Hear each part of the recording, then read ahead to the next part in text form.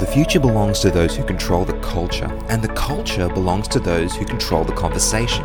So we are having the conversations you wish you could have at church to build a safe and vibrant community. This is the Oz Table Talk podcast.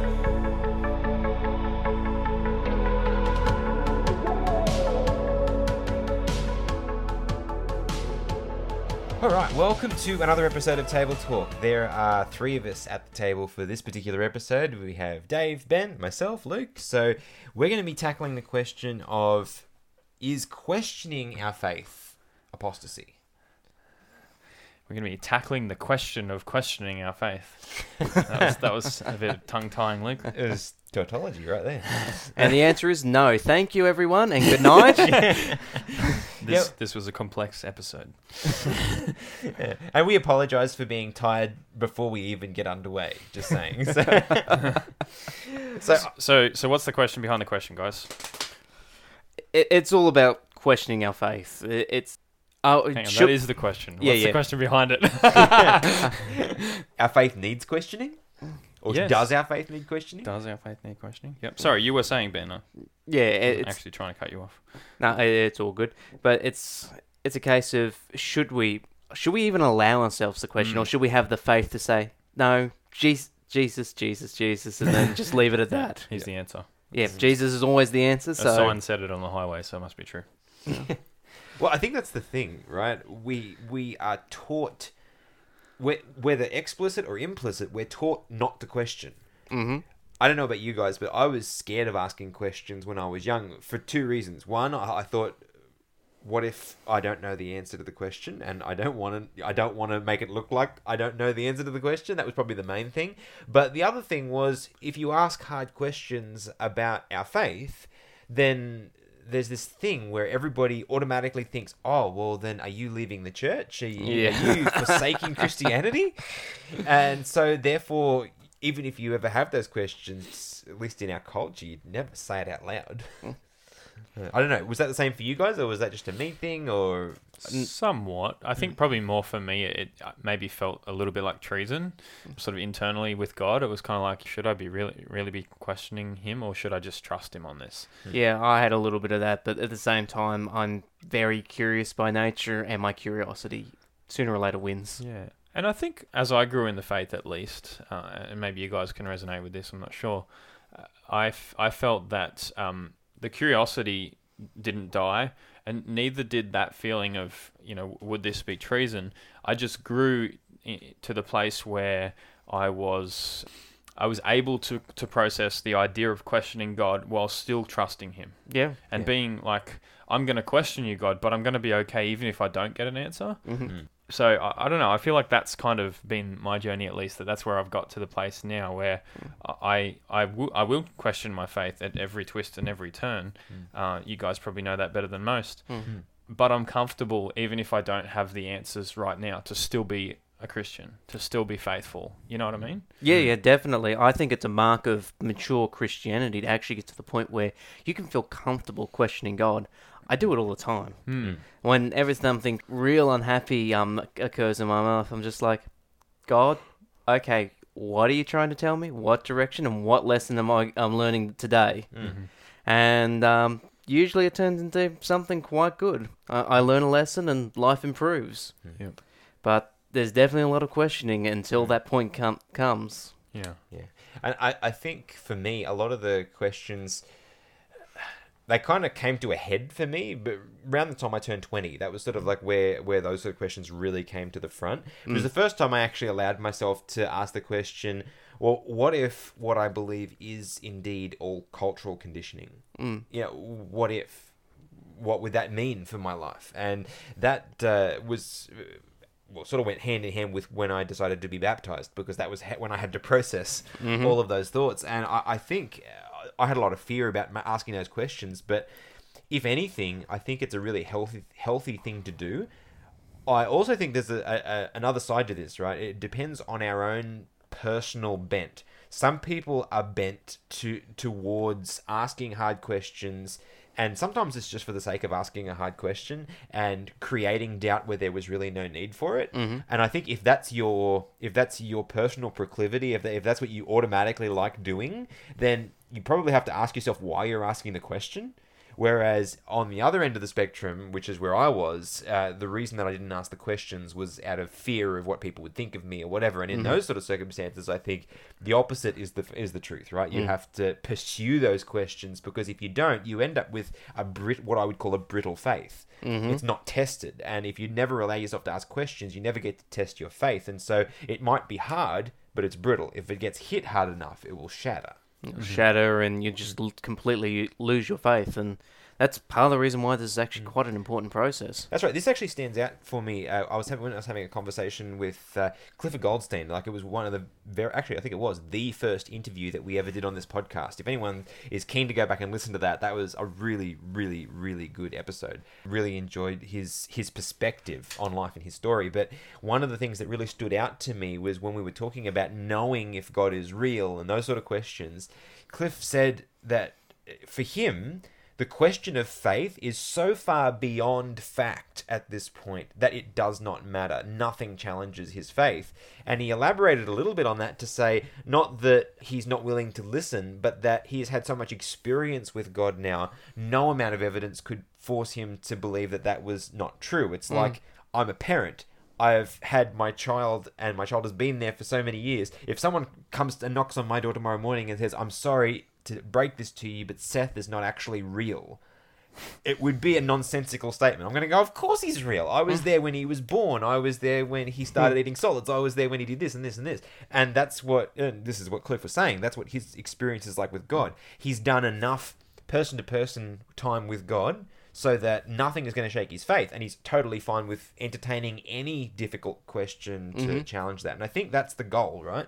Definitely. That's what we need to get to, which is what you were saying, Dave, about the fact that you can hold those polarities as you question what's going on, right? This is that sort of Christian maturity. Yeah.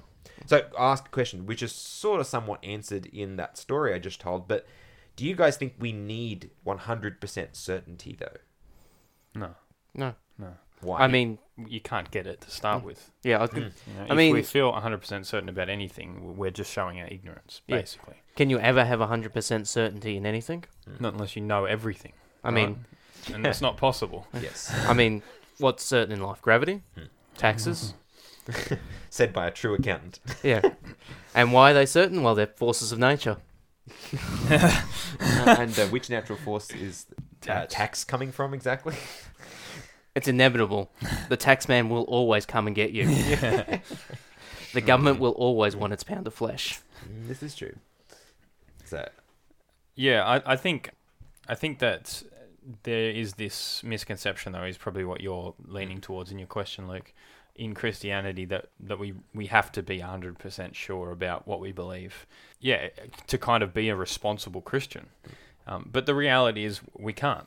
It's just not possible. Like I said, you can't know everything, and so because you can't know everything, there's always going to be room in the stuff that you don't know for you to be wrong about the things that you think you know. yeah. And just parenthetically, that's why I believe there is a very clear and logical reason why there is no such thing as an atheist. Atheism is a myth, because you have to know everything in order to be able to categorically state that there is no God. Agnosticism makes total sense. You know, you can totally be in the place where you don't know if there's a God or not. But for people that state there is no God, how do they know that with absolute certainty? Well, maybe it's not a myth, but it's a faith, just like, Yeah. you know, being Yes. a Christian is a faith. Like you say, you've got to trust that what you do know. It's not provable. Yeah. Yeah. Yeah. So yeah, but what I was saying, I guess, is that in Christianity, sometimes we feel like we have to know all the answers in order to be a responsible Christian. And so, you know, we approach the Bible then with this narrow perspective that feel like we know already. And the problem that brings, in my mind anyway, is then you're reading a text thinking you know what it means, or you're reading a passage with these preconceived opinions about the passage, and all of a sudden you're dictating to God what it is that he's telling you.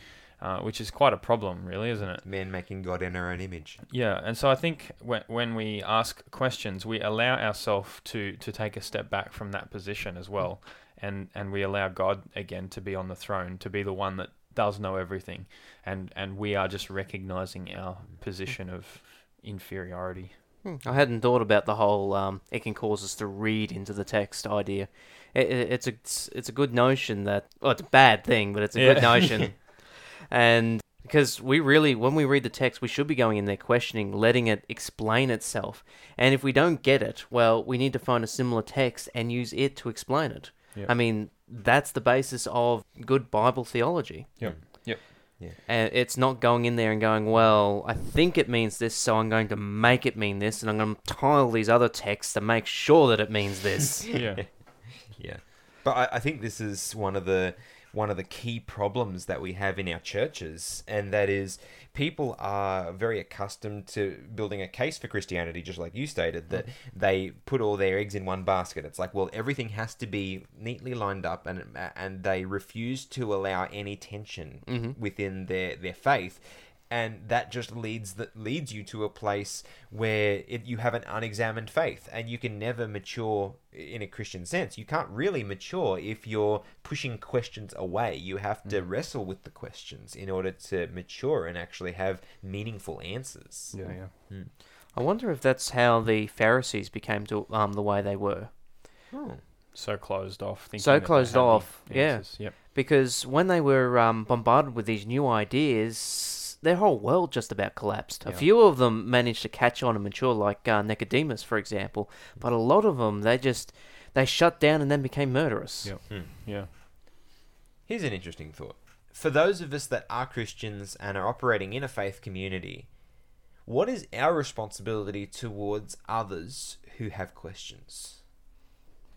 Probably our first responsibility is to show them grace. Mm.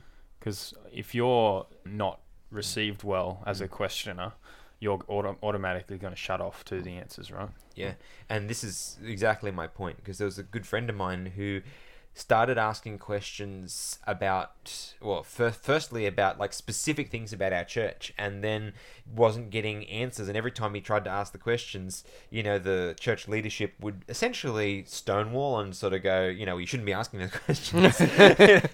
And he just got bitter about that, and then he started asking bigger questions about Christianity and then the inspiration of Scripture, and he eventually questioned himself all the way out of the church. And I really do wonder. I actually apologized to him earlier this year, late last year, something like that. I hadn't been in touch with him for a long time, but I was just really convicted that I was really young when that was happening, but I didn't help the situation because I didn't know. I didn't know what to do with these questions, and I wish there had have been someone who was a bit older, had a bit more Christian maturity, who could have navigated that for him, rather than everyone around him just going, "You're bad for asking these questions." And I really do wonder what his experience would have been like had those questions been embraced and actually wrestled with in a church context. Yep. I think it would have been a very different thing. And that's why I said to him that, reached out to him again and just asking how he was doing. And I made mention of that. I said, look, I really wish that had have been handled differently, because I didn't know what to do with it, but I wish someone was there that did. Yeah. So I think we can be those people, though, right? Yeah. We can tackle that with them. And it's a good cautionary tale as well, because it just shows how it festers. If somebody's sitting there asking questions, you're just like, no, you're not allowed to answer these questions. Go in the corner, face the wall, no more questions for you. Yeah. I mean, I certainly would resent that. Yeah. So you can see how people get themselves out of church community and then out of the faith altogether. Yeah. If it hadn't have been for the reformers doing the very thing we're talking about, there would be no such thing as the church as we know it today. No, they were certainly told to go in the corner, and if they come out, they're going to get burnt. That's right. Oh, they went into the corner. They wrote books. Yeah. And then the book turned the world upside down. Yeah. So what are some of the big questions that you guys have had in the past and that you've thrown out to God, and have you found satisfactory answers to them? It sometimes takes a bit of time. The current questions is, so I'm actually on a bit of a sabbatical, a career break at the moment, and what actually has popped up is my direction. Do I continue moving forward in the current direction I want, or should I go in a different direction? Yeah. And it's a case of, well, I don't know. Yeah. And I'm just like, God, please give me some guidance, because let's face it, the direction I want to go, I'm having some difficulties, but is it just a difficult road? Or is it a case of, do you just don't want me to go down there? Yeah. So for you, the questions are more life questions, like life path questions. Yeah. Yeah, I think they're always a challenge. I think some of the big ones for me was, the Epicurean question, Oh, yeah. That, We all have that one, but that's what I was going to say. I think that's something at a very basic level. We all have to ask ourselves that question and reconcile it somehow. If God is all good and all powerful and all loving, then what's the deal with evil? Where did that come from? And if we don't have a successful answer to that, if we can't come to some sort of terms around that question, then our faith in God is going to be shallow at best. Yeah. So that was one for me. What about you, Dave? Yeah, same sort of thing. Existential questions are always the ones that sort of bother me the most. And so, like, for example, one that I don't feel I have a satisfactory answer to yet. Like, it's satisfactory enough to get me by, but I'm looking forward to finding out the full tome of answer to that question, because it's going to be that. Is, why did God command suffering throughout the human experience? And I know there's going to be intricacy to that answer that I can't now see. And so I have complete confidence in God, in spite of the fact that that's an unanswered question for me. Yeah. And I don't mean unanswered in the sense that I have no idea. I have some ideas, but I just don't feel like I have all the ideas that make it sufficiently reasonable. That 100% complete picture that we were talking about. Yeah, Yes. or even enough that it seems like, I can see why that was a good idea. That's plausible, yeah. It still sometimes feels like, no, I can't see why that was a good idea, God. You know what I mean? Yes. So, and the good thing, I guess, about that particular example is, like, it's an opportunity for us to take stock of that and be like, you know what? I am finite, like we were saying earlier. I don't actually know everything. And so who am I to question one that has shown me over and over again that he's wiser than I?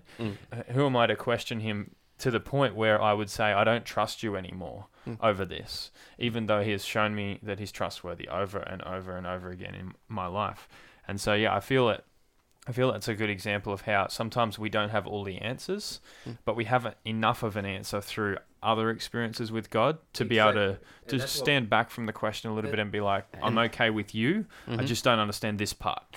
Yeah, and that's what builds up our faith. It's the little things that happen in our life, and God gives us sometimes answers very, very quickly on those.